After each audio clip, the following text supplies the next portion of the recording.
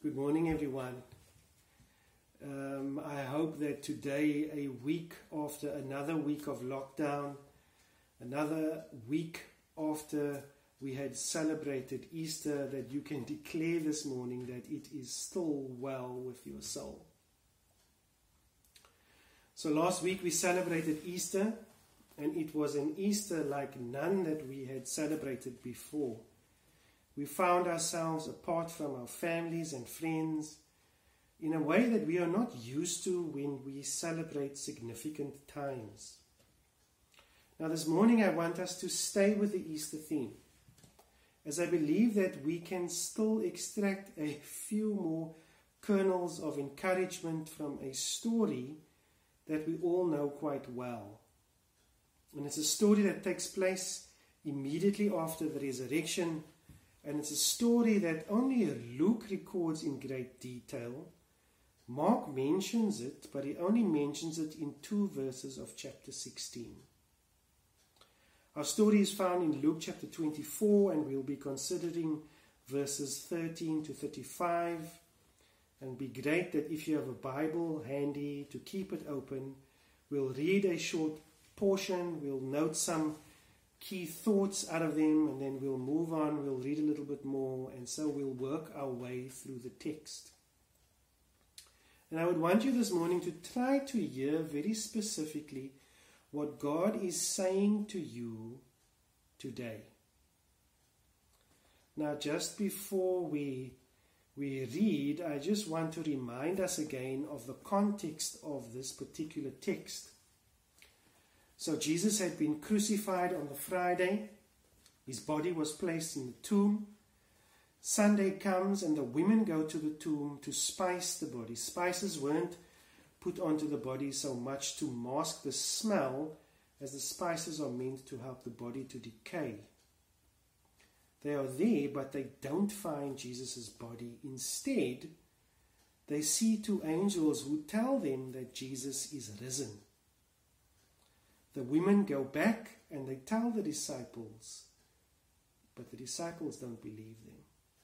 And this is where we pick up our story from this morning. Now, as we meditate on this text, I want to ask that you try and place yourself in this passage of Scripture, if that's possible. Because I believe that there is much that we can apply to our current context today. So let's read chapter 24 and from verse 13. That very day, 2 of them were going to a village named Emmaus, about 11 kilometers from Jerusalem, and they were talking with each other about all these things that had happened. While they were talking and discussing together, Jesus himself drew near and went with them. But their eyes were kept from recognizing him. And he said to them, "What is this conversation that you are holding with each other as you walk?" And they stood still, looking sad. Then one of them, named Cleopas, answered him, "Are you the only visitor to Jerusalem who does not know the things that have happened there in these days?" And he said to them, "What things?" And they said to him, "Concerning Jesus of Nazareth, a man who was a prophet, mighty in deed and word before God and all the people, and how our chief priests and rulers delivered him up to be condemned to death and crucified him. But we had hoped that he was the one to redeem Israel.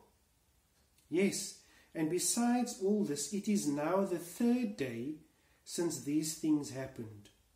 Moreover, some women of our company amazed us. They were at the tomb early in the morning, and when they did not find his body, they came back saying that they had even seen a vision of angels who said that he was alive. Some of those who were with us went to the tomb and found it just as the women had said, but they did not see him." as we read this, we can immediately tell, I think, that Luke records the story to us in the form of what appears to be an eyewitness account. There are these two disciples, and they are traveling from Jerusalem to a town called Emmaus. And these two disciples would probably have been in Jerusalem to celebrate the Passover festival, a festival which lasted 7 days, and they would then have witnessed the crucifixion of Jesus on the Friday. The disciples probably began their journey from Jerusalem to Emmaus early on the Sunday morning, because they would have been unable to make the trip home the day before. You see, it was forbidden for them to travel on the Sabbath, which is Saturday according to Jewish law. And so in all probability they would have set out early morning after sunrise, after having heard the account of some of the women who went to the tomb before dawn and who reported to the apostles that angels told them that Jesus had risen from the dead as he had promised. And after also hearing that Peter and John had found the tomb to be empty. And so these two disciples, they are walking this 11-kilometer journey, which would probably have taken them just under 5 hours. And they have all these things going through their minds. And they're talking about it. And they're trying to make sense of what they had experienced in the past few days. And so while they're walking and talking about everything that had happened, another traveler joins them. And this traveler is Jesus. But they don't recognize him. Now this bit amazes me here.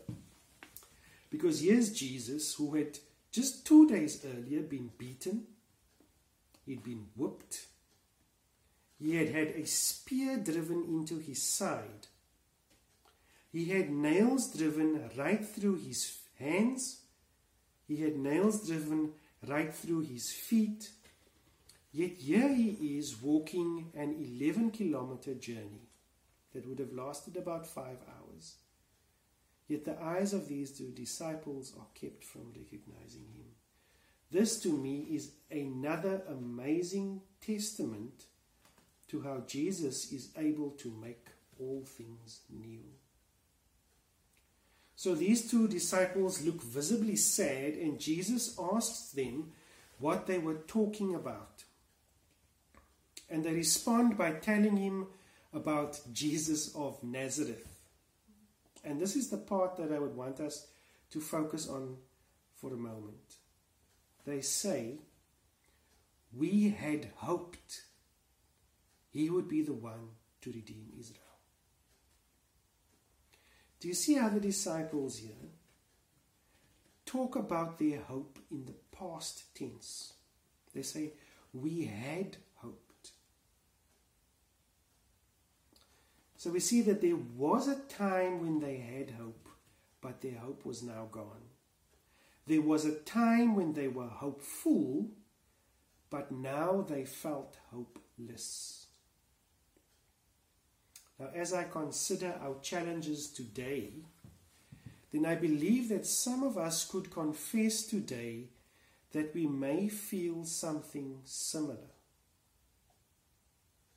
Let me say to you that if you aren't careful, you may find yourself right now in a season of hopelessness.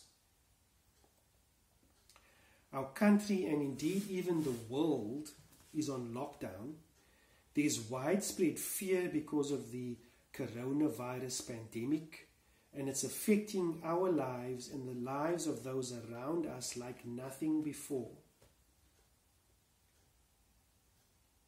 And so maybe this year started out and you were hopeful. You had plans and hopes for what this year would bring, but now, just 4 months in, it seems that those plans are falling apart. And so maybe you had hoped that this year you would see a return on an investment. Or maybe you had hoped that this year you could start a new venture. Or maybe you had hoped that your work situation would improve, possibly a promotion. But now you're lucky to continue to be employed in the next few weeks, let alone receive a full salary. Or maybe at this time, you simply had hoped that you would receive a food parcel. Or if you were homeless, maybe then you had hoped that you would have a roof over your head as winter approaches. You see, I think that we have something in common with these two disciples today. They had hoped that Jesus would be the one who was going to redeem Israel. They were looking forward to something with confidence that it would come to pass, but now their hopes were dashed.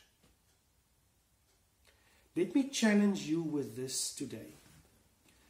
Don't allow your current situation to crucify the resurrection power that is within you now.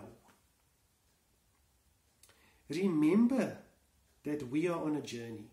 We are followers of Christ. We are not ones who had followed Christ once. We continue to follow Christ. And Jesus is leading us on a journey. And I believe today that sometimes we find ourselves being too destination-minded, forgetting that we are sojourners. We are travelers. And so where you are now is not where your story ends. Because he who began a good work in you will bring it to completion at the day of Jesus Christ, as Paul says in Philippians. Now, if you are a business person, then you would understand how a turnaround time works, as an example. An order is placed, and there's a certain amount of time that is needed to produce the product. A vine doesn't produce fruit on day one. The ground must be prepared, it must be pruned, it must be cared for, and then the harvest comes. Olives must be pressed and processed before you get oil. Ore is mined and processed before you get refined minerals or metals. Clay is molded. It is pressed, shaped, formed, and then it is baked, and then it is ready for use. There is a process at work here. A journey that we are on, in the same way like these two disciples. And as we see in the story here, Jesus spends time on this journey to Emmaus with these two disciples, expounding on this principle. And we pick up again at verse 25. And it says, "And he said to them, O foolish ones, and slow of heart to believe all that the prophets have spoken. Was it not necessary that the Christ should suffer these things and enter into his glory? And beginning with Moses and all the prophets, he interpreted to them in all the scriptures the things concerning himself." So Jesus says to these two disciples who are stuck in the crucifixion while they are standing in the presence of the resurrection. He says to them, did not the Messiah have to suffer these things and then enter into glory? Didn't Jesus have to go through some stuff before he entered into glory? You see, there was a process at work in bringing the Messiah to this place. And so as we read the story, we see that Jesus was even at work with these two disciples on their journey to Emmaus. God was at work in their hearts, And He is also at work in my heart right now, and He is at work in your heart right now. God isn't dead. God isn't absent. He remains present and at work, and He is ruling and reigning right now. And as we read in the story, Jesus delivers an amazing Bible study, and He cites from memory passages from Moses and the prophets, and explains how each of them pertain to Himself, the Messiah. And then verse 28 says, "So they drew near to the village to which they were going.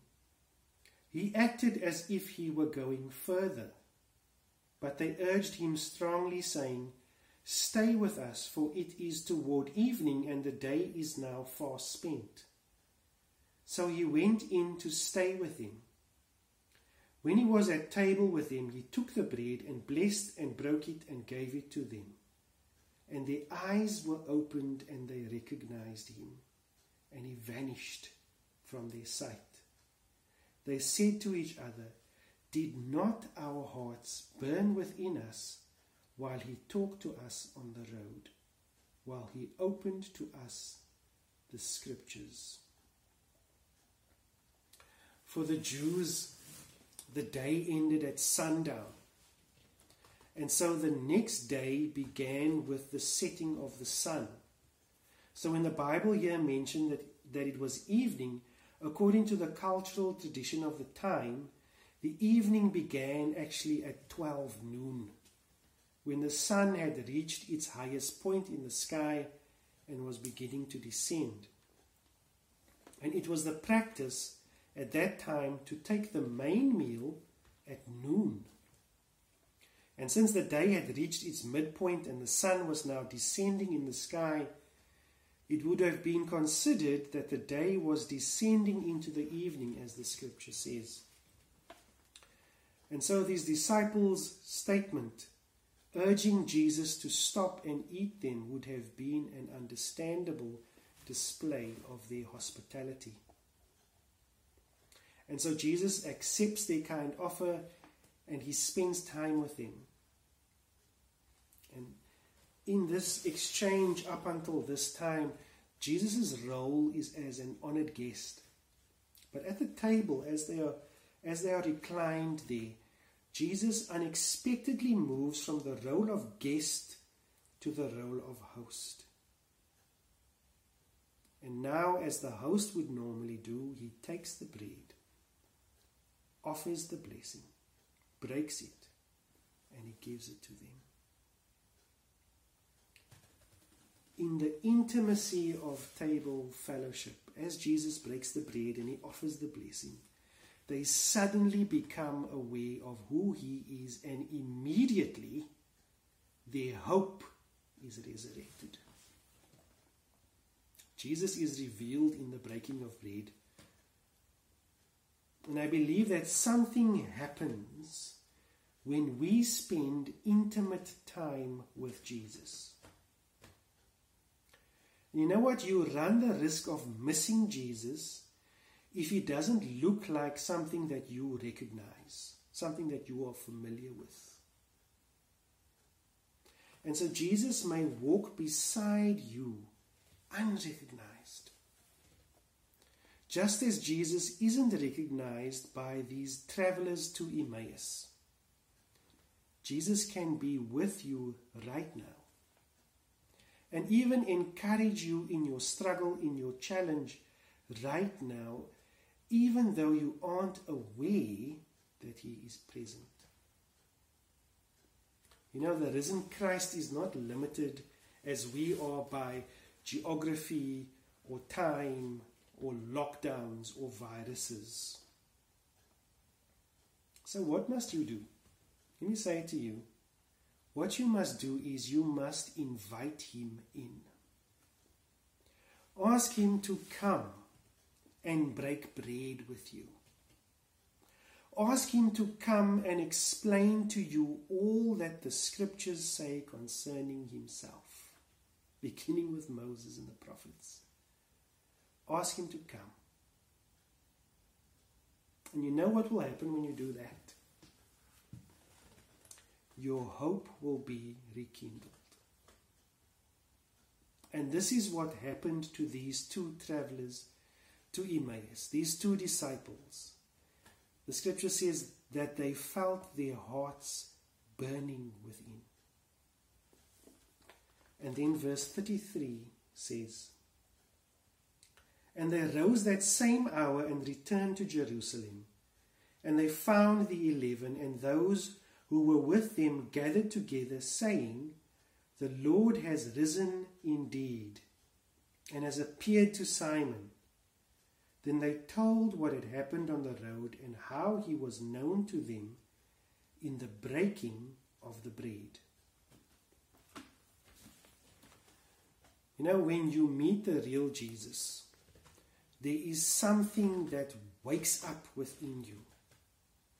There is something that is revived within us that compels us to go and tell others. And so let me say to you, go and tell others about this Messiah. Go and tell others about this Messiah who has come to proclaim good news to the poor. This Messiah who has come to proclaim freedom for the prisoners. This Messiah who has come to bring recovery of sight for the blind, to set the oppressed free, to proclaim the year of the Lord's favor. And remember this morning, we are all on a journey. We are all travelers. And this story that we just went through now, about this journey to Emmaus, recounts this episode between Jesus and these two disciples on this 11-kilometer journey from Jerusalem to Emmaus. But on the other hand, it also outlines for us the journey that we all take from not recognizing Jesus to understanding what the scriptures say about him, to recognizing him for who he really is, and finally to our giving witness of what we have experienced. Let's pray. Father, we thank you that those who hope in the Lord will renew their strength. We thank you that those who hope in the Lord will soar on wings like eagles. They will run and not grow weary. They will walk and not grow faint. We thank you, Lord, this morning that your eyes are on those who fear you, on those whose hope is in your unfailing love. And this morning, as we meet, as we worship you, as we praise you, as we consider your truth this morning, Lord, we ask that you would come and meet with us. Come and break bread with us. Come and rekindle within us a hope. Come and make all things new within us. We eagerly desire to see your kingdom come here on earth as it is in heaven. In Jesus' name, amen.